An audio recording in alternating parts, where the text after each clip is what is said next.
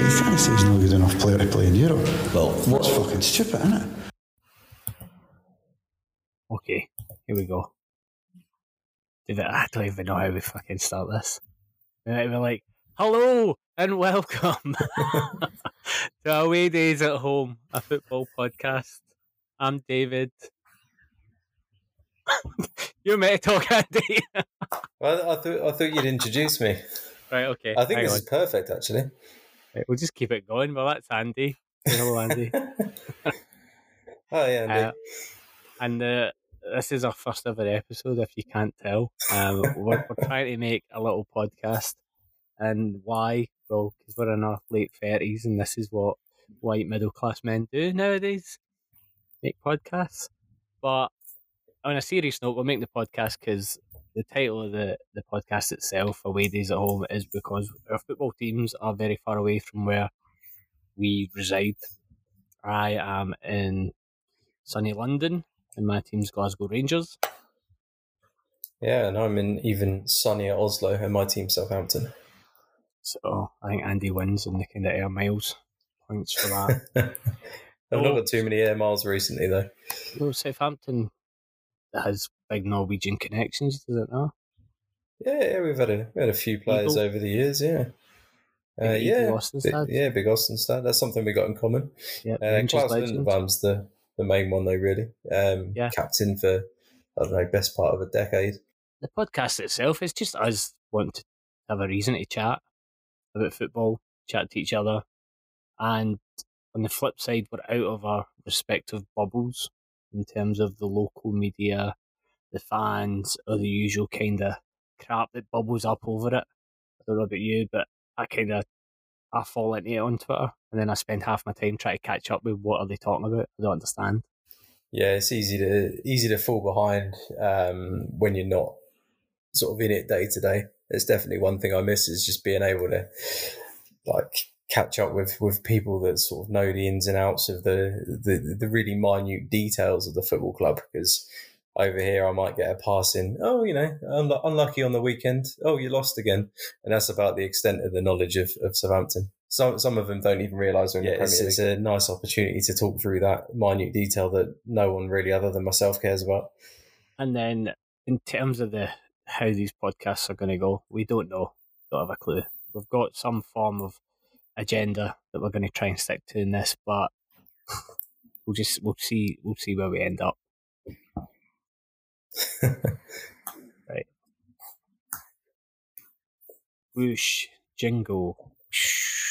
On this day. We'll get one of those eventually. But what was really interesting is, apparently, I could be completely wrong, but 25 years ago today was the start of the Premier League season, which in my mind is quite late being Scottish. But the 70s, and I thought this year a normal Premier League start? That a wee bit later? Yeah, I don't know. I should know, but I don't know. Well, anyway, 25 years ago today, David Beckham scored against Wimbledon from the halfway line. That was 25 years ago. 25 years ago. And you know how he was the up-and-coming wonder kid when that goal was scored? Yeah. He was 21, which... Hang on, so David Beckham's 46 years old? Yeah. No. But if he was 21 then, and he was seen as a kid, it just shows you... But if he was 21 and seen as like a wonder kid, and then you compare it to now, where 21 doesn't seem that young for a midfielder to make their debut. No, it doesn't. Typically, if you've not made it by the age of 21 now, you're unlikely to really get too much of a chance. Some players have whole careers by that point. Yeah. Jack Wilshere, who's gone. But who did he score into? Do you remember? Must have been Neil Sullivan. Famous Scottish goalkeeper. Yeah. Is that what he's most famous Absolutely for? Floundering. Yeah, that and that lob. But then somehow this has ended up to Man United. 9 years ago today, Van Persie signed for Man United. 9 years. I would have thought it's longer. Obviously, it's not, but yeah. See, for me, it was when it was like 9 years. Only 9 years ago, but Yeah, 9 years ago. And a lot's happened, though, So in in that that period period. of time, I was going to say, they've had Fergie, they've had Moyes, Van Hal. Van Gaal, Mourinho, Solskjaer. If you'd put those names down on a piece of paper 9 years ago, which one would you probably say would have the shortest reign? Well, I think even Moyes. You reckon? I think people would have gone Solskjaer. Yeah, but I think if you put them down and said, in what order will these people appear at the club? I think that kind of makes sense. I think I would have put Mourinho before. I think Mourinho would have been the only guy that could step in. Moyes for Ferguson's shoes. I think he had a big enough ego that he would have took it on. Yeah. But yeah, 9 years ago he signed. That's crazy. That's unbelievable. And then on this day today, it's the German Super Cup. Dortmund play Bayern, which they're classing as like some sort of Gerd Müller or Gerd Müller, or however you want to pronounce it, tribute. So a piece today about all the strikers, like that honour them in the German league. But it's been an interesting game. But I don't know if Germans take the Super Cup in any form seriously. I wonder if it's like the Charity Shield. Yeah, I think it might be taken a touch more seriously than the Charity Shield, because I mean that's really Mickey Mouse in England. But a game between those two as well, even in a friendly, to be honest, is going to be, there's something up for grabs. Should be good. And then Haaland got two at the weekend, and 2 at the weekend, and 2 assists, 3 assists. Something. Yeah, 2 and 2, I think. Yeah, because 5 goals they scored. They're on fire so far after, I don't know, 2 games. But yeah, they're looking good. That's it. That's my facts. That was the only facts I could rustle up for today, 17th of August. I'll try and find you some better ones in future weeks. Right, if you're the next episode, you do that. Got it. Right, well let's jump into league football. Shall we start with the champions of 55 league titles, the Scottish Premier League champions, Glasgow Rangers? Let's do it. Well, where do you want to start? Because it's been an eventful couple of weeks. I don't know if you know, on a non-playing sense, there's big uproar in Scotland. So the league finally got a sponsor. The SPFL are absolutely useless, and their main administrator, their chief exec, Neil Doncaster, gets paid like $450,000 a year and couldn't get his league sponsor last season. Then it was announced in big fanfare that he'd got as this new league sponsor, Cinch, who sponsor the English cricket team, and they're also like a shirt sleeve sponsor of Spurs and people like this, and they've got old Ryland Clark, who's big teeth doing all the ads. And after the first Rangers game of the season at home and that, it was noticeable that there was no Cinch material in Ibrox or behind the players, and even when they were giving interviews, no Cinch.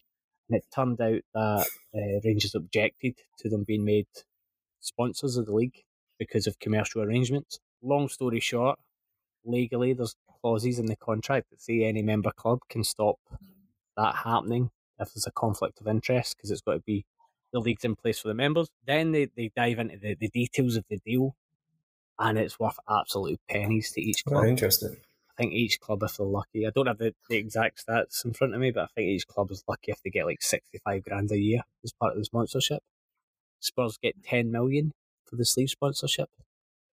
Cinch would be on the Rangers sleeve as part of the badge. There would be key branding, and Rangers have went absolutely. This is a terrible deal. Yeah. And of the, I think it's either 5 million or £10 million this season SPFL deal. The SPFL outsourced it to an agency, and the agency got paid $500,000 for finding the sponsorship, which is more than what the clubs get. So Rangers are the big bad guys again in the Scottish League. Once again, the pantomime villain. So far, it's going to a SFA hearing.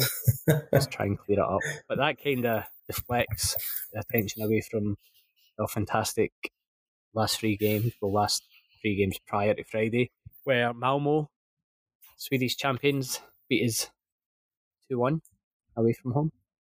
And then we took them back to Ibrox, took the lead 1-0. Big Alfie, Buffalo, Morelos comes in, scores. Brilliant, everybody's excited. Then before the end of the half, Malmo get a player sent off in midfield. 10 men. What could possibly go wrong? And everything did go wrong, and we just switched off. We just completely shat the bed. 2 balls. The same player twice, just turned. Literally just turns his man and just shoots. First time outside the box, second time ball's played in, and he just turns Balogun as if he's not even there in the reboot, and he just slots it past. And that was it. Dead on their feet. The incredible thing about those 2 European games is just how identical the complete capitulation was. And I'm sure you'll probably have a bit more insight into it than what I will, but you just think about Steven Gerrard as a player and that mentality. If something goes wrong, he's going to make sure it doesn't happen again, let alone have it happen again in exactly the same fashion against the same team. It's sort of incredible to see it. I couldn't believe it in that second game when I saw those 2 goals come through. Last season we were so resilient. We were the opposite of what we'd been the season before, where we mentally kind of crumbled. And then last season, unbeaten in the league. A couple of the cup games kind of caught us out, which was really disappointing. But 50,000 back at Ibrox, first time, place was bouncing. Like, people were doing anything they could to get a ticket. It's bizarre. We had Helander in the first leg, the centre half. Wasn't he bad? Wasn't great, but wasn't he bad? Dropped him, put Balogun in, and we've been resting players in the league for the European games, and that bit is in the arse when Dundee United beat us. We just never had the intensity, and it just wasn't happening. And then we dropped players for this game, and they look rusty coming back in. And you're kind of thinking, like, what's happened with our pre-season here? Why have we ended up in this stage? Granted, Malmo are, 15? I think it's like 15 games into their season. They're going to have the sharpness and stuff, but at the same time, we should, by all accounts, be beating them. We shouldn't.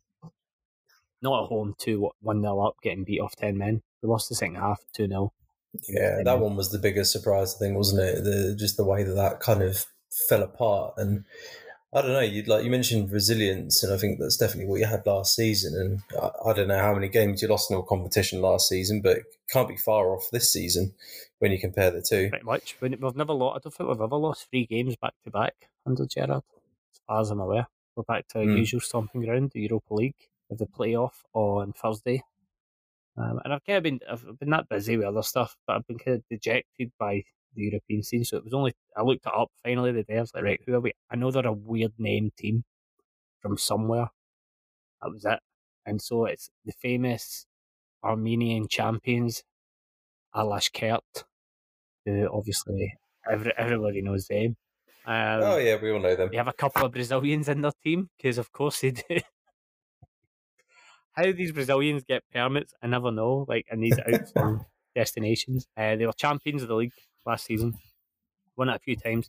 They're also the first ever team from Armenia to play in a European group stage. That's guaranteed now, because whoever loses this drops into this new UEFA Intertotal Cup hybrid conference, or whatever it's called, like Europa Conference or something. Yeah, this thing went completely by me. I had to read up on it the other day. I've absolutely no idea what it is. Yeah, I don't, like, it's more money. But the sickening thing for us is the money, the Champions League money versus Europa League there's a big difference. You're talking about, I think, minimum, for a team from Scotland anyway, about 10 million, 15 million. But it seems that the conference and the Europa League, it's not that big a drop between the two. So take from that what you will.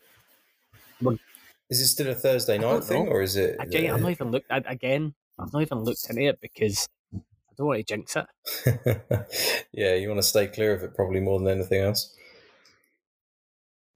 However, they have played, Alashkert have played a Scottish team before, which I only found out. They are the Armenian conquerors of St Johnstone, who drew last week with Galatasaray. Oh, they've come a long way. Yeah, that was an incredible game, actually. I know they lost the second leg, but it's a strong effort to take Galatasaray that far. One each, but they got beat off them in 2015. So it'll be an interesting game. We're at home Thursday night, 8 PM. It should be if we don't get there and absolutely smack them, then I don't know when. Will Yeah, I Smith guess again. there'll be questions asked about Gerrard if you don't get past that match. I think Which is bizarre. Like, those qualifiers we lost against Malmo are the first time we've lost a European qualifier under Gerrard. it's So there's a lot of strange stuff going on at the start of this season. But we then go out Friday night, League Cup, and pumped Dunfermline 5-0, 4-0 up within 40 minutes. that's the response you want. We had Bassey come. That's what you want. You want to see a kind of bounce, and we had Bassey come in, Calvin Bassey, English left back, young guy, replacing Barisic, who's been kind of slow starting the season. Hadji started again. He looked sharp in the first game and then took a really bad knock tackle against Livingston after he got a goal. He came in. I think Hadji. I think last season was massively underrated for us by the fans. The amount of assists and touches and what he brings to the team. I think people think he's going to be like his dad, but he's not. Obviously, he's just very. I don't know. His touch is amazing. 2-footed. He'll always look up and play the ball, play that pass. He's very much like if me playing FIFA with a triangle button, just through ball. I don't think I've seen too much of him. I think when I saw any Rangers games over the last couple of years, he tended to be injured. I don't know if that was a coincidence or if he spends a bit of time in the treatment room. I think it's just he takes the knocks. He's a physical player. He can take them. He doesn't shirk from them. He's very good. I like him. I think this will be a big season for him. I think the fact that he would have started every game had he not been injured. I think the team's kind of gearing up for that. Kamar Roof, he'd missed the game at the weekend previous Dundee United because his kid took really unwell and had to go to hospital. Thankfully, they're okay now. And then he was suspended from the European Games because of his high boot incident. Of course, yeah, that was whatever happened with that. I think he got 4 games suspension, but it was accidental. He definitely wasn't trying to take the guy's face off. Because it was a huge aftermath, wasn't there, on the pitch and all sorts of things. Yeah, he's went. The balls came over the top, and he's went for it with his leading leg, and the keepers came rushing out, and he's caught the goalkeeper on like the 20-yard mark. If he'd been Van Persie, he'd have done a diving header into the top corner, but unfortunately not. So he's got a couple. Looked really sharp. I think it's really encouraging. Bassey's been working on his set piece, not set piece, but his delivery of the ball from the wing, which is how we play with Tav and Bonner running down the wing, whipping the ball in, and the ball Hadji scored and he couldn't have missed. Bassey runs down and he just the way the momentum of the ball, he just wraps his foot around it, Bassey, and it's an unbelievable cross right onto his head. And so I think that was encouraging. We needed it. We needed to come out and kind of go a bit all guns blazing. But as much as it's still early days, it's weirdly this pressure's nice because that means we're back. Rangers are back. Because me growing up, all through my life, there was always this intense pressure when Rangers would get knocked out of Europe, then get beaten a cup or get beaten a league. And then it's like, oh my God, right, we need to start doing it or the league's lost. You would build momentum that way. So we've got that. We play these Armenians twice. In between, we've got Ross County away, which will be a tricky one. And then after the away leg, we have to fly back, recover, and then we play Celtic at Ibrox. All right, so you got a big few weeks coming up. Massive. It will define the season. So this is what I mean. It's the usual. It's August. We're defining the season in August. Scottish football. And then Celtic, I'll briefly touch on name to give a recap. They've got Lou Carpenter in as a manager, straight from Lassiter's. And if you don't know what that is, they've hired Ange Postecoglou from Japan, the Aussie Greek.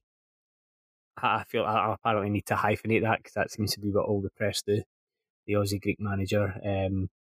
They've signed a Japanese striker who, off the back of his hat-trick against the mighty Dundee at Celtic Park, is now apparently worth 30 million. I love how that happens. So it's been quoted in the papers. So it's been an exciting start for them. It seems like they've turned a corner. They're the greatest team on earth again. Rangers are in turmoil, and it seems they've only not conceded goals once so far. Well, against Dundee and then against the European opposition. But Hearts in the Cup, it seems, took 2 off them. I've not watched it, but it seems Starfelt was more like Arsfelt. He's got the turning circle of like a cruise liner. But we'll wait and see. So it'll be exciting. They seem to want to attack. Our defence seems to want to ship goals. Their defence wants to ship goals. We want to attack. So it should be a high scoring 4-4. Plenty to talk about that in the next episode anyway. So enough about our woes. What's happening with the Mighty we Saints? can go from your woes to mine, I think. I spent most of the summer trying to ignore all of the sort of hysteria around the fact that we were selling all of our players. All of our players worth keeping, I should say. And I was trying to remain positive. I think I'm always over optimistic with Southampton. I always think we're going to do better than we are. I don't know if that's just sort of the fan in me coming through, or if it's I see something each season that I think, oh, maybe we've got a chance. Maybe there's something that could happen for us this year. But yeah, within 15 minutes of the second half against Everton, that kind of all fell apart. And I saw the Southampton of last season, the one-dimensional, have a good first half and then fall apart in the second half. The inability to hold a lead is scary. How it didn't relegate us last season, I don't know. It could relegate us this season. I listened to the fans forum with manager Ralph Hasenhüttl maybe a week or so ago, where he answered a call from one of the fans that called in. The question was about the quality of the defence and what we can do about the organisation this year. And Ralph said, all through pre-season, we've been working on the positioning, we've been working on defensive coordination. We know we've shipped too many goals last year. And I'm thinking, okay, this is promising. That was about 10 minutes after he just said there's absolutely no way we're selling James Ward-Prowse. And I thought, things are looking up here. Maybe my optimism isn't misplaced, but we had a reasonable first half against Everton, and then that second half, we just fell apart. We backed off, dropped deeper. Mistakes are made, defence fell apart, lose 3-1, and I'm sat there thinking this is exactly the same as last year. And I'm wondering if Ralph reckons he worked on the positioning through pre-season, why is it looking the same as it was last season? The communication as well between defence and goalkeeper, absolute shambles. And then I'm thinking, well, if he's got that wrong and he thinks that's something he's covered, maybe he's got it wrong that Ward-Prowse is staying as well. Because if he's wrong on that, we're in big trouble. He's the last of a decent batch of senior players we've got, and we really need to keep hold of him. Who started Alex McCarthy, which surprised me more than anything, because, I mean, you I'm not a big fan of Fraser Forster, and as soon as anyone works out that Blake can't dive down to his left at any sort of speed, then we're in trouble. But he's far more capable goalkeeper than Alex McCarthy. McCarthy just makes so many horrible errors. Forster's at least a decent keeper. He's just a bit slow. But it does surprise me that Ralph's sort of backing McCarthy over Forster, but also backing those two as our senior keepers. I'm really surprised we've not tried to sign someone else, but I'm half surprised because we don't like to spend any money unless there's some coming in. So very unlikely that we'll be getting a new goalkeeper in. So yeah, for fans of other Premier League teams, if anyone's bothered to tune in, enjoy your trip to St Mary's and enjoy us visiting you as well, because there'll be goals. Who's the? Did you play two centre halves? 4-2-2-2 formation that he insists with, and it's when it works, it looks good, but when it fails, which seems to be the majority of the time, there's just clear holes in it. We leave huge gaps on the pitch, like if if we're dropping deep as well, we have you tend to find a big gap down the line, and if you're playing against a team like Everton who just want to put the ball on the head of Dominic Calvert-Lewin, you're just inviting trouble. Funnily enough, that wasn't really where they cut us apart. We sort of cut ourselves apart through defensive errors, but yeah, this 4-2-2-2 is I'm not sold on it.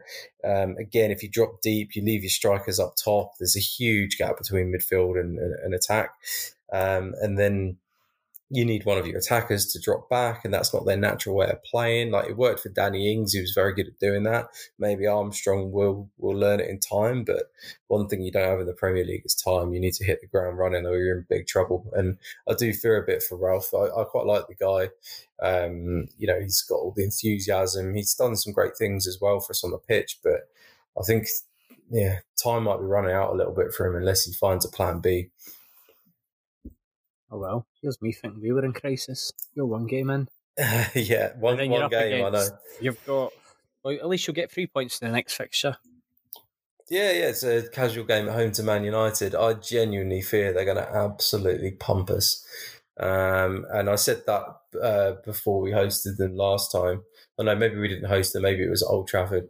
Either way, I said I thought we'd get pumped. That young lad from Switzerland got sent off after about 2 minutes and we lost 9-0 for the second time in 12 months. I'm not saying it's going to be 9-0 next weekend, but I don't think it'll be too far away. Well, United are looking sharp for the start of the season, the way they've came out. And then Pogba looks like he's kind of went to work with a France jersey on. Yeah, I know. It wasn't the Paul Pogba of Man United that turned up against Leeds. It was very much the Paul Pogba of France. It was 4 assists, I think he got, and his range of passing in the game as well was something else. Like, even if he wasn't hitting the assist, it just, his ability to find a player was quite incredible. I remember one pass he put across to Luke Shaw. I don't even know if he looked at him before he played it, and he had one of those games, and you think if they've got him in that sort of formal season, they're going to be right up there with the rest of them. It gets the feeling that with France, he's not the focal point of the team as such. Yes, he's a phenomenal player for them, but he's surrounded by really good players who all do their job and let him do his job as what he is. Whereas in the past, it feels like United have tried to make Paul Pogba into this ultimate midfielder that can do it all for them and win it all, and it never comes off. And anytime he's had a good game, it's been when he's been given support and there's a role, and it's almost like, right, you do what you need to do. We've got you over here, and then that's when it's in games when he doesn't have that support. You could probably correlate it with the Souness rants of when it's Paul Pogba, all action midfielder. Yeah, it just doesn't that's very work. true. Yeah, he's not that player. You need to just let him have his time on the ball, play the game through him, allow him to find that range of passing that he's got. And I think one thing they did against Leeds is they sort of freed up Fernandes a bit more. Bruno Fernandes was playing so far forward; he was practically sat next to Greenwood up front, and he just had this sort of free roll along the front line, and there must have been sort of music to Pogba's ears, I think, because Fernandes would make the run and Pogba knew where he's going to go, and he just put it on a plate for him. It was fantastic to watch. It was one of the most dynamic Man United performances I've seen in a long time, I think. And they're going to be, if they can play like that every week, they're going to be really, really good to watch, and they definitely will be up there come the end of the season. It's weird because last season, I don't know, maybe it's because I was focused on Scotland, but the Premier League, like reading before the kickoffs this week, like, second place finishers Man United, and I'm like, what? They did. They're quite far behind in the end, but I mean, they earned their second place, and hats off to them. I think there's a lot of people aren't big fans of Solskjaer and question his sort of ability tactically, and I can understand that, but I think had he won any trophy, even one of the lesser trophies that were on offer for him, I think people would take him a bit more seriously, and I think he's done some good things there, and he was brought into that football club to bring some identity back to Man United and make players, understand the pride of playing for that football club, like Ferguson had sort of flowing through the veins of that club in the 20 or 30 years that he was there, and I think he's starting to see a little bit of that come through now. I think there's a lot of respect for Solskjaer at the club, and I don't know, maybe I'm slightly biased because I'm sat in his native country and I'm seeing him on the front page of the press every day. But I do think he's doing a decent job. But this season for me is the one that defines him. He's just been handed a nice, long, shiny contract, which I think if he sees out, he'll become the second or third longest serving Man United manager of all time, which is pretty incredible.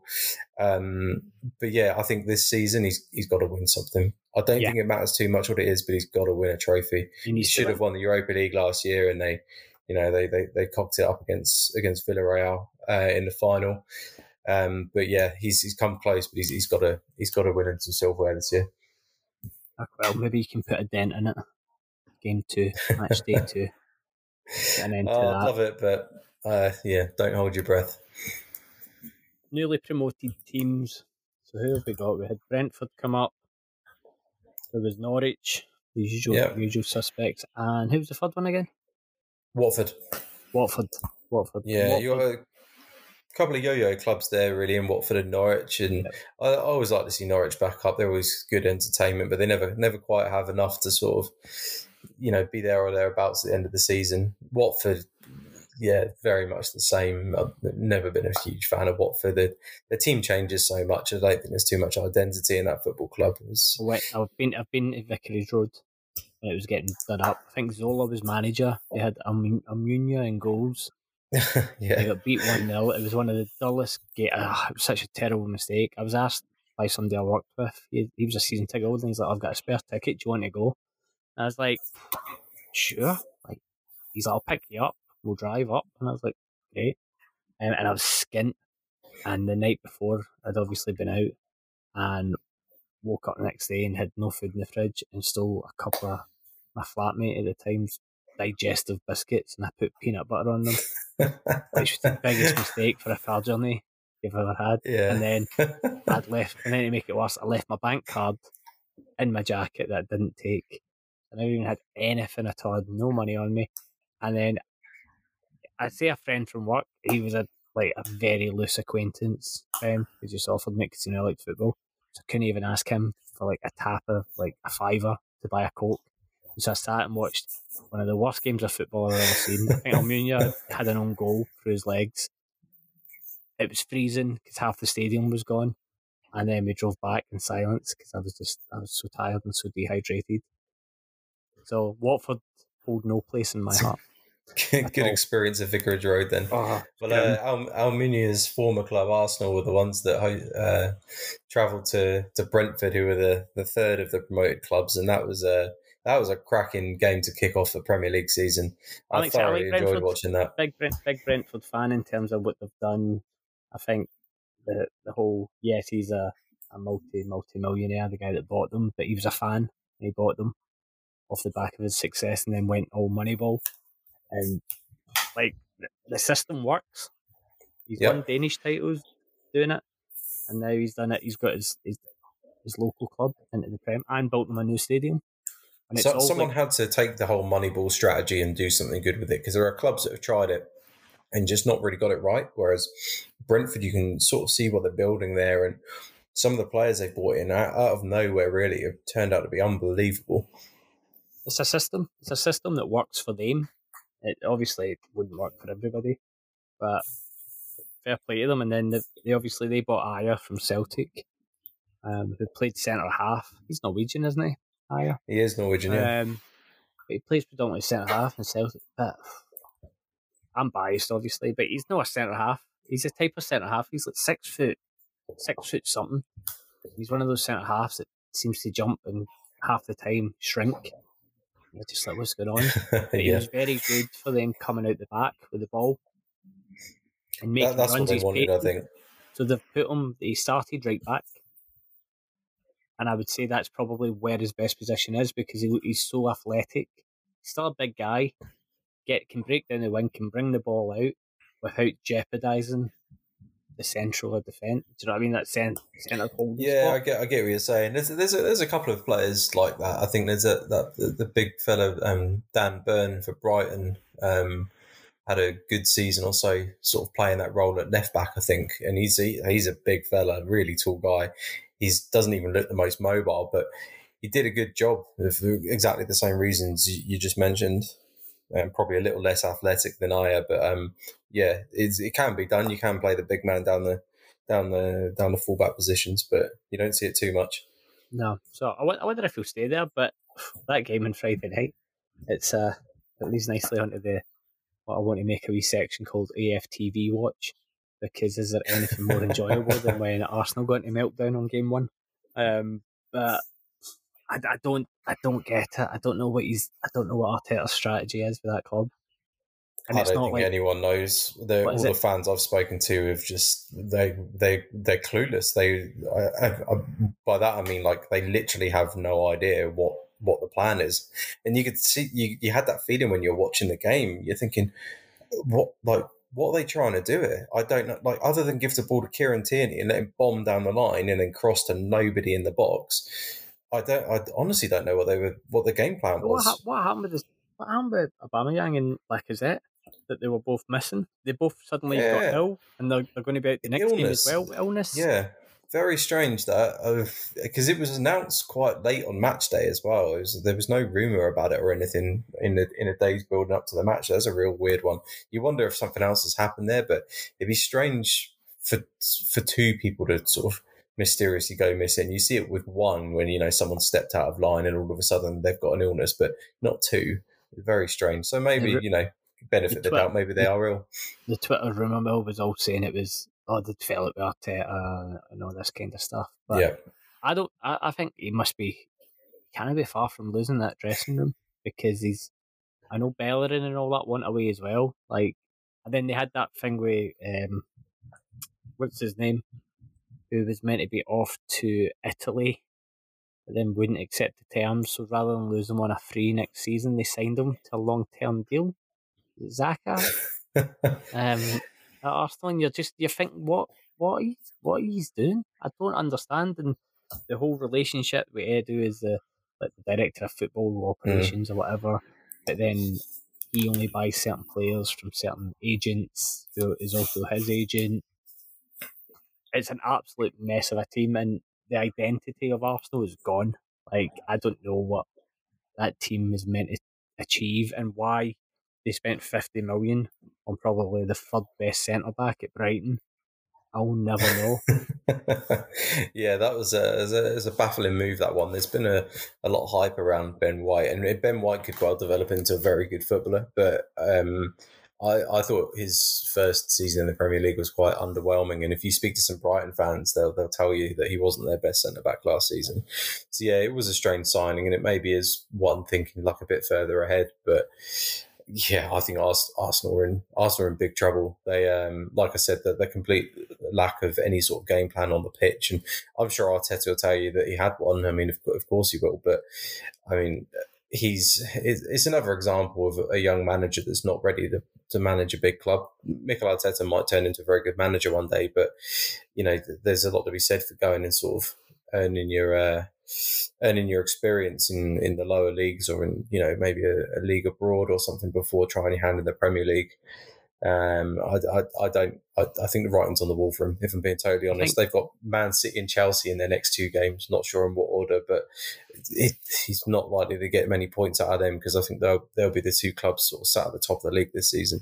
I do think that he's a very good coach by all accounts, from what Man City players and that said about him, but it's the old growing up, the Brian Kidd theory. Yeah. Brian Kidd left Man United to manage Blackburn Rovers, and he was woeful, absolutely woeful.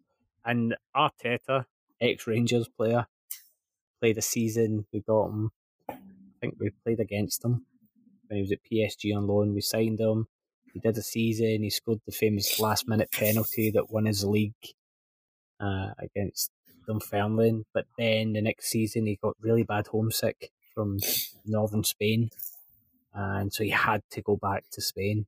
So we sold him. Never made much money on him. And then within 6 months, he rocks up to Merseyside, which is, who knew? Liverpool was just like the Basque region of Spain. It's quite incredible, though, isn't it? So for us, we were always very much of the mindset that, and by us I mean like my friends who were Rangers fans and that he's not the strongest mentally in terms of, because Glasgow's it's a goldfish bowl. And I think he had a season of it and was like, you know what, I'm out, can't be bothered with this. And that's fine. And since then, his career path kind of took on places. But he was Arsenal captain, and like, what did that say about Arsenal at the time? Because to me, he wasn't a leader. He wasn't a cajoler. He wasn't a man that would run through walls for the team. No, the Arsenal fans absolutely. liked him. They respected him. And then when he came in as manager, I looked at it and I thought that's a very odd appointment. I don't think he's a man that I think he would do well in maybe a foreign league. I don't think he's suited to what he's taking on here, especially the challenges that Arsenal present.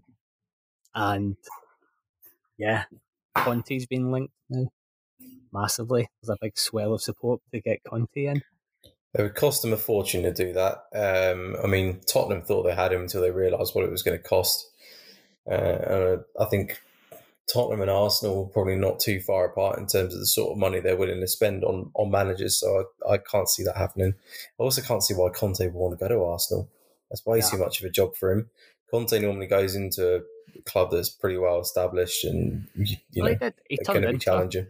Inter was a big one. He did well at Inter. Yeah, that's true, but they were sort of on their way up anyway. And I mean, the guy was given some money to spend. Let's be honest, he bought in Lukaku for a lot of money. So yeah, I agree, but I think Conte often goes to a club where it's sort of semi-made for him. Arsenal was way too much for a project. I guess that's one of the problems they've got, and is maybe why they went for Arteta in the first place. Is, you know, they can't attract the big name managers. Maybe they just don't want to pay. Yeah, they just don't want to pay for it. There's that as well, of course. Because God, if they can't keep Gunnersaurus, what hope is there for anybody? Well, on that, we can shift over to Transfer Corner. I don't even know why I called it Transfer Corner. Yeah, I don't think that's a phrase that's ever been used. Well, I'll just shuffle over to the corner. Shuffle noise. And we can kick off. Well, there's two sagas. We can either kick off with the North London saga, or we can kick off with the PSG Messi one. Both of them I'm kind of bored of already, but what do you want to go with? Yeah, let's start with Messi. I think we can wrap this one up pretty quickly. Yeah. Barcelona are an absolute shambles, complete mess. They just released their finances saying they're, I don't know what it is, 1.2 billion euros in debt. No wonder they can't keep hold of Lionel Messi, but I don't really understand his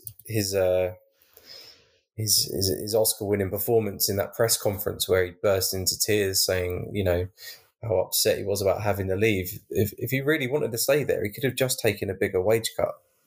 But he couldn't. They couldn't even get him for free because the league wouldn't believe it. That was the irony of it. That's ridiculous. And if they'd proven that they could balance the books by doing it, then, you know, if it was really all about the club and not the money for him, he would have stayed. But let's be honest, and I don't blame him necessarily. I don't like hearing someone say one thing when they actually mean another. But he's a footballer. He's a professional footballer. He wants to make all the money he can while he can still play. He's got plenty of money already. But I mean, what a payday you get from going to Paris Saint-Germain on a couple of years. He's getting paid apparently in crypto as well. Oh, really? Fan tokens. I never read the article because I was like, I don't care. But he's apparently taking a percentage of his wage in crypto. And I'm like, of course he is. He could take a percentage of his wage in candy floss. The guys get money coming out everywhere. So it'll be interesting. It'll be interesting to see how that team plays. It will be. I think there's it's got to be the most successful transfer window of free transfers I think any club has ever had. They've signed Messi, Wijnaldum from Liverpool, Sergio Ramos from Real Madrid, and then Donnarumma from AC Milan, all on free transfers. Granted, they're on big salaries, but when you can offset that with not having to pay a transfer fee for these guys, it's smart business from PSG. It's really clever. And who's going to bet against them winning the Champions League now?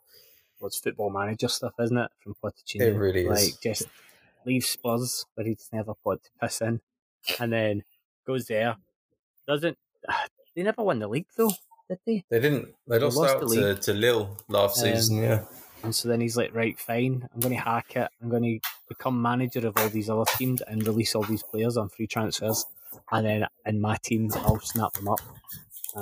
Let's see how it goes. But it could go the Football Manager way if you pick up all these superstar signings and you just, morale is low and you kind of get them to gel as a unit. So it'll be really interesting to see with the amount of egos that go on.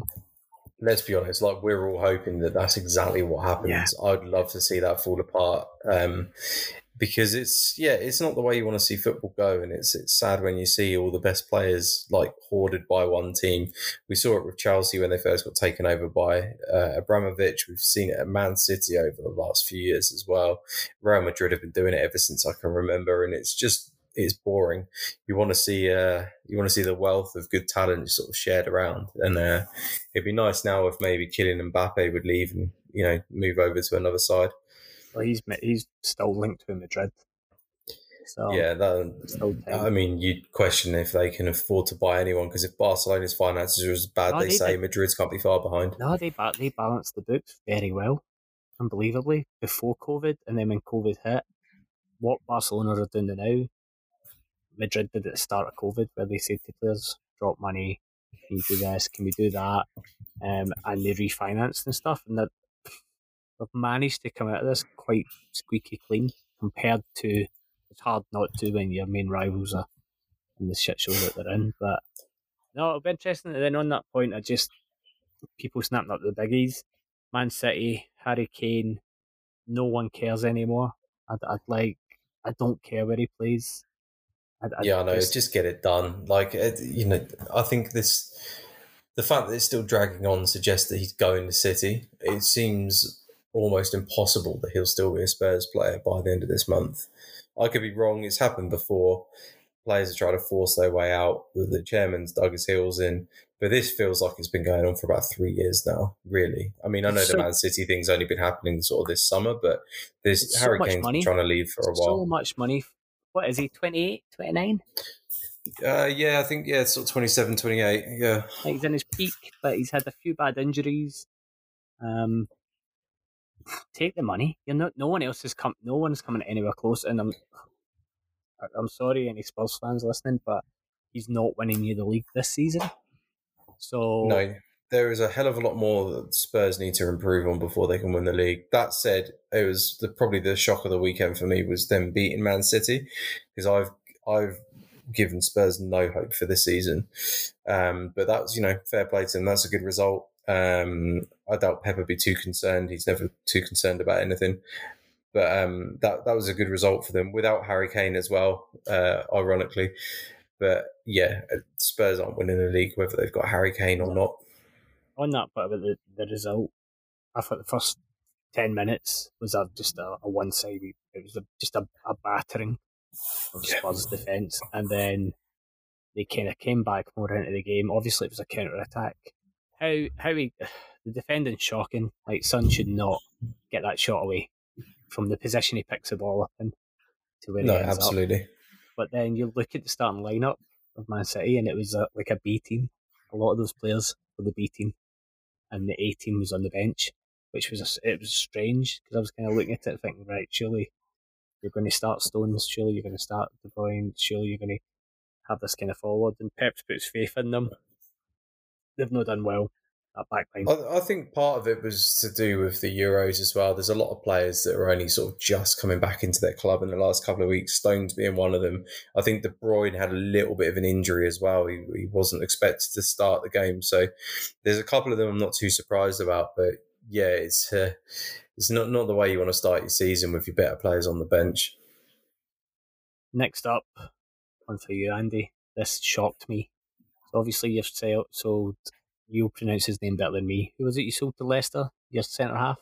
Yannick Vestergaard. And so you need a replacement. You're obviously in market for one. You've got some cash to spend, as you said. You like to spend when you've got some in. And then I saw the name, and I was like, oh, fuck that. I don't know if you've seen this. Joe Worrall. Yeah, I've seen that link. Oh, mate. Having had the pleasure of Joe Worrall on loan. Joe Worrell didn't want to sign permanently with us because he was too big for us.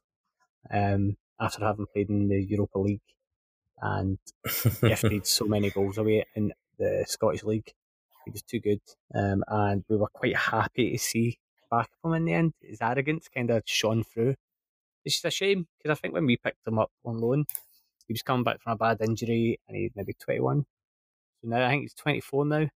And he's rated at 10 to 12 million, which is not like, I get the English inflated values, but that is, there's money, there's better players to spend that money on. Yeah, it's probably reflective of the league he's in. He's playing for a sort of mid to top level team in the Championship, and like you said, he's English. He's under 25. The fact that he's only 10 million probably suggests that he's not really worth a focus. If he was any good, he'd be worth double that. But that's why Southampton will be looking at him, because we don't really like to spend money on the transfers nor on the salaries. You were saying, like, yeah, the defence is the main worry, and like the goalkeeper obviously doesn't inspire confidence, and your centre halves are quite ropey. And it sounds like organisation is something that you need almost leaders, someone to step up a wee bit and be like, right, get this stuff organised. Cahill's available on a free. Yeah, so this is something I've been talking to my sort of Southampton mates about this last week or so. It's the need for that leadership at the back, and it's like we're crying out for it because we really don't have anyone that can take that role at the moment. And Cahill's been mentioned. He's been mentioned in the press a few times, and certainly around sort of all the fans forums and Twitter and stuff online. Like, Cahill's a name that keeps coming up. I just worry that he's a bit too slow now. I think I've seen him linked with a few Championship clubs, and I think that's where he might be better suited. Like, yes, he ticks the leadership box, but I think his best days are well past him, and we're a club that's got a policy of not really signing players over 25. Like, there's a couple of exceptions, like signing of Danny Ings, for example, but typically we go for those younger players, and I think Cahill might be quite a big salary as well. And you also question why Crystal Palace got rid of him. If he's not good enough for Crystal Palace, I don't particularly want to go near him, which also rules out the other name that I keep seeing thrown around, which is Scott Dan. I used to like Scott Dan when he was a bit younger, but I think he got some bad injuries later in his career. And again, not the same player when he came back. But you never know. I mean, we've been linked with about 40 different centre-backs in the last week, and there's not too many of them where I think, yeah, I wouldn't mind that. Well, one of ours is Rangers centre-half, Connor Goldson, who played every game last season and has played every game this season so far. Hasn't signed a new contract yet. His contract's up at the end of this season, I believe. And so there's a lot of kind of people's... I don't know if you guys have something similar for Southampton fans, but there's the old Rangers Da, which is any old Rangers fans, and they're called Rangers Das, as in Babel. And they'll have their opinion, and they're of the mindset that, oh, this is why he's playing crap. This is why isn't his usual, because his head's turned, he doesn't want to stay. And so there's a lot of rumours around him at the moment. We would like him to sign a new contract. I think if we've got Champions League football, it would have been a given.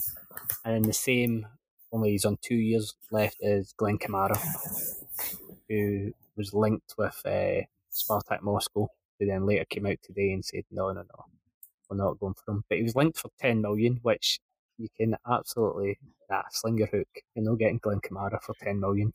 He's got 2 years left in his contract. That boy is an absolute Rolls Royce of a player.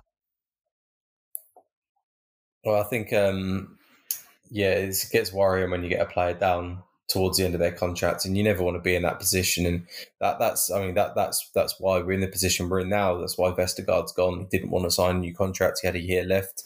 So for 15 million quid, we've had to say goodbye to him. And don't get me wrong, Yannick Vestergaard is not a perfect centre-back. He's, in all honesty, he's only really had half a good season for Saints. He had a very, very dodgy start for us, but he turned it around and he came good, and he's a decent player, and it's a shame to lose him. But yeah, he's probably the best we had, but certainly not perfect. Couple more to go in transfer corner. It's fucking big corner. Tammy Abraham confirmed at Roma, 34 million. I think good signing. I think he'll do well at that. Yeah, this one's disappointed me a bit because he looks a good player and he's shown he can do it in the Premier League, and the clubs that wanted to take a punt on him weren't able to match his salary expectations. So he was happy to, well, maybe not happy to sit at Chelsea and do nothing, but he was happy enough to turn down what I understand was quite a decent offer from Villa. But I think he was after 130 grand a week or something like that, which is a lot for. No, apparently he's on. I think I read between 70 and 80 at Roma. That would surprise me. Maybe he's learnt his lesson and knows he can't turn down a good offer when it comes along. And it'll be good to see how he develops out there. I have a slight worry about the fact he's playing under Mourinho. Mourinho does like to throw young players under the bus when things go wrong. And let's be honest, Mourinho as a manager has proven a few times now that he's probably past it. Maybe he's still good enough to do it in Italy. I don't know. But if things go wrong out there, I do worry that, Tammy might find himself in the press for the wrong reasons. And it would have been nice to see him stay in the Premier League. I think he's a good player, and I know Southampton had a look at signing him on loan, but Chelsea were not interested in any sort of loan deals when they just spent the best part of 100 million quid on Romelu Lukaku. It's a shame not to have him in the Premier League, but hopefully he flourishes and he can come back and play for a good team. I wouldn't mind betting Chelsea have got some sort of buyback clause in the contract. 34 million. I'm sure they would have put something in. I think so. It's just, I just hate seeing what they do with these young players. They buy up so many of them, and most of them just never make it. We've signed two of their youngsters this season. One's gone straight into our under 23s team, and the other started against Everton at right back on the weekend. He was fantastic, actually. Just going back to that match, he was. Tino, I'm going to get this wrong now. Livratino, I think it is. He looks a real player. Can play left or right back. We played him right back instead of Carl Walker-Peters, which sort of surprised a lot of people. But he looked head and shoulders above the rest of the players on the pitch for Saints. You can tell he's that kind of quality. And I'm not saying he's the same quality as Virgil van Dijk, but we had the same feeling when Van Dijk was playing for us. You watch him on the pitch and you're like, this guy should be playing for a better team than us. And obviously he now is. And it won't be long before Tino's off to a much better club than Southampton. We only paid 5 million quid for him. It could turn out to be one of the absolute bargains of the season. That's what you need to do, though, isn't it? It's finding those gems and then just kind of coming that round. There's some breaking transfer news apparently trending that Maddison and Arsenal is a go. Yeah, apparently be kicking off.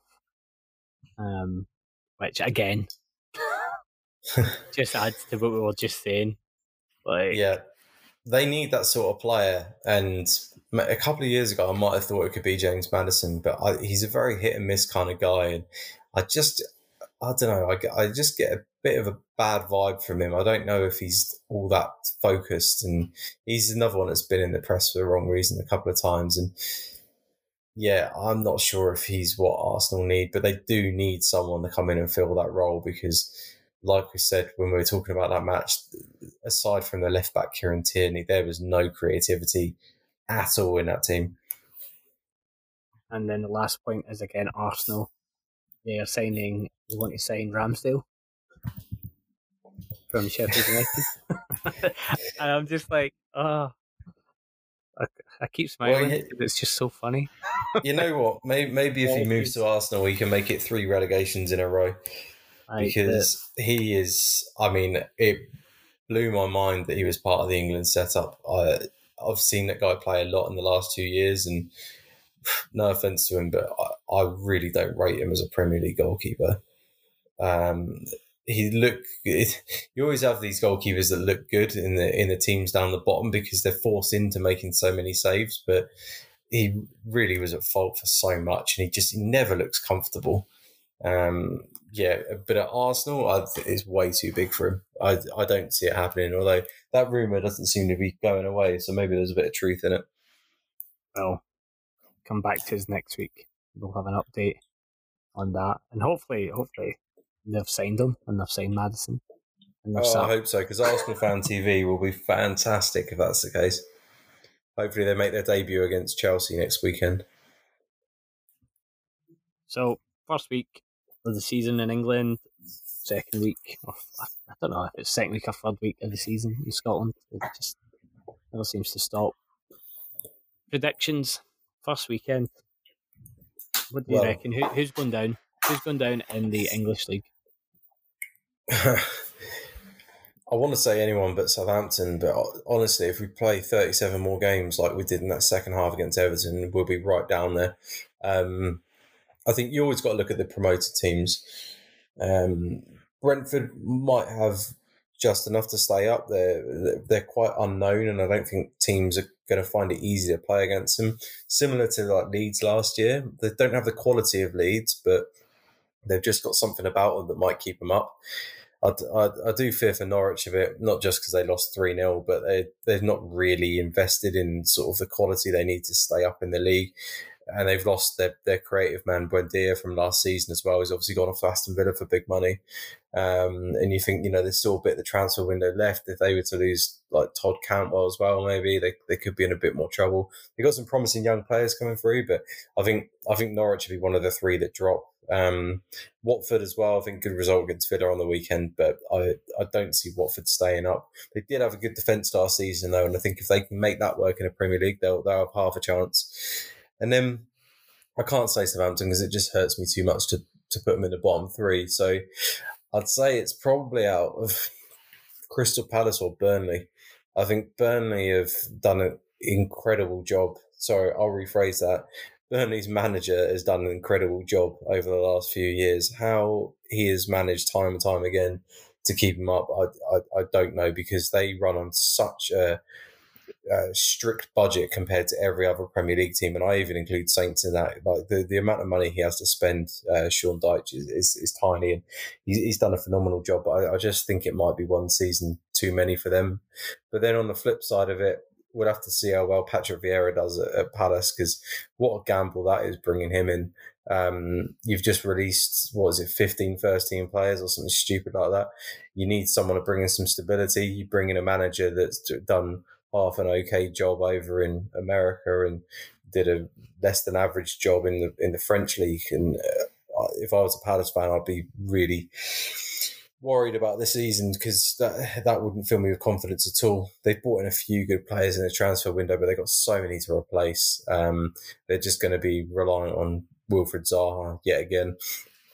So I think, be 3 of the 4 I just mentioned, but I mean, I get it wrong most seasons, so who knows who's going to be down there. There could be a surprise this year.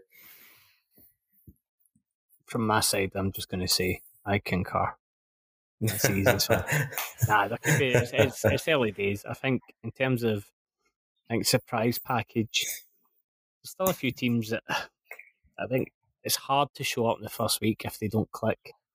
And the Palace point's a good one. Palace have one or two ways. They're either going straight down, or they'll surprise people, I think. And then when you mentioned Zaha, that it could get his move to Spurs if Kane goes. There's still a lot of dominoes to topple across the league. There is. You think, this transfer window's got a few more surprises to come, I think. And maybe Palace could surprise us. I think they'll be right down the bottom, to be honest with you. I think a surprise package, and I don't even know if you can call it a surprise anymore, because everyone's seen the players they brought in, but Villa are definitely going to be one to watch this season. Yeah, they lost to Watford on the opening day, but anything can happen on the opening day of the season. I think Villa really could be one to watch. They could be up there, even possibly pushing for top 6, because they're not in Europe, so they don't have to deal with a number of games that the top 6 do. West Ham also in Europe, who would be another one that people think maybe could compete up there, but their squad's too small and they're in Europe, so I think they're going to struggle this season.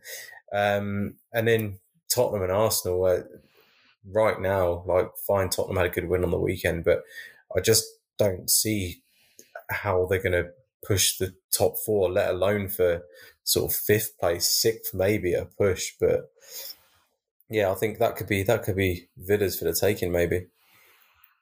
Bold prediction. Okay, well I'll say my top 6 breakers will be Brighton, based on if they can convert the chances, which they managed to do at the weekend. Last season stats, and it was like if they'd basically taken their chances, their expected goals per game and stuff, they would have been top 4. Bizarre. Absolutely bizarre. Incredible stat, that. Incredible.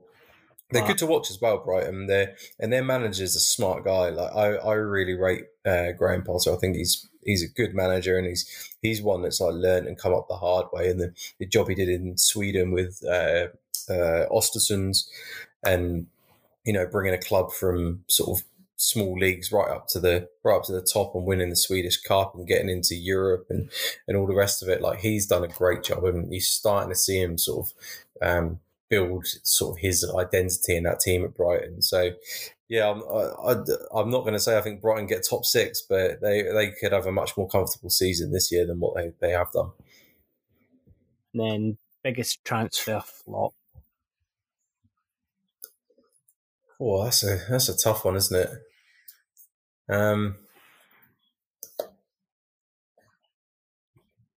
Yeah, I don't know. I think There's been a lot of should money Maddison flung go about. to Arsenal? Yeah, there's been a lot of money flung about already. Part of me would love it to be Grealish, but I don't. I think he's going to do really well. I think he'll do very well. Yeah, I don't see that one falling apart. I think the signings Man United made are going to be solid as well. Varane, what signing that is for 34 million quid, and Jadon Sancho as well. I don't see either of them flopping. Yeah, it's a tough one, that, because you're going to get flops at like the smaller clubs. That's always going to happen. But yeah, are one of the big clubs going to have a real mare? Like, I mean, who's to say that Harry Kane's going to do well if he goes to Man City? It'd be surprising if he didn't, but if he only returns sort of 10, 12 goals in a Man City shirt, that would be considered a huge flop, I think. I'm going to go Ben White, Arsenal. But yeah, that's probably a fair shout. And to be fair to Ben White, I don't think it's his fault. No, the odds are against him already being in that team, I think. So, but that's maybe a good shout, I think, Ben White from Arsenal. We'll check back in 6 months and 9 months and see how it's looking. Yeah, absolutely. I think it'd probably be an Arsenal player or a Spurs player, I would have thought. That said, a lot of pressure on Lukaku to go and score a lot of goals. I think he will, though. I think he will as well, but if he doesn't, £98 million. Chelsea. We've not even touched on Chelsea. That's a whole other. That's next week's episode. We'll do Chelsea next week, because European champions, which is mental when you think about how that season was looking for them last year. It's pretty incredible. They're no longer a dark horse for the title. I think they're right up there as one of the favourites. Then Man City and Liverpool as well, I think, because Liverpool suffered awfully last year. Liverpool. Not even a word. There's so much going on. If Van Dijk comes back and is in the same shape as he was before that injury, Liverpool have got every chance of being at the top of the league.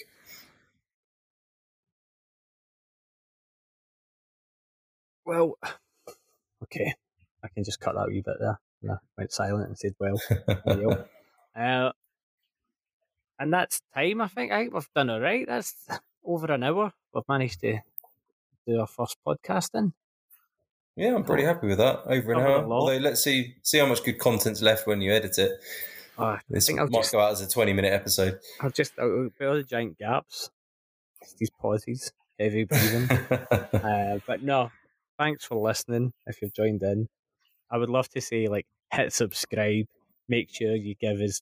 I don't even know what people do with podcasts. What did they do? Do you subscribe to them on Spotify? I'm not sure. Yeah, you can subscribe to them, I think, and yeah, maybe we should have like a Twitter account or something as well. Yeah, maybe we should do this. But basically, you should be finding this on. We're using Anchor to test this, which I know then pushes out to all the major podcasting platforms.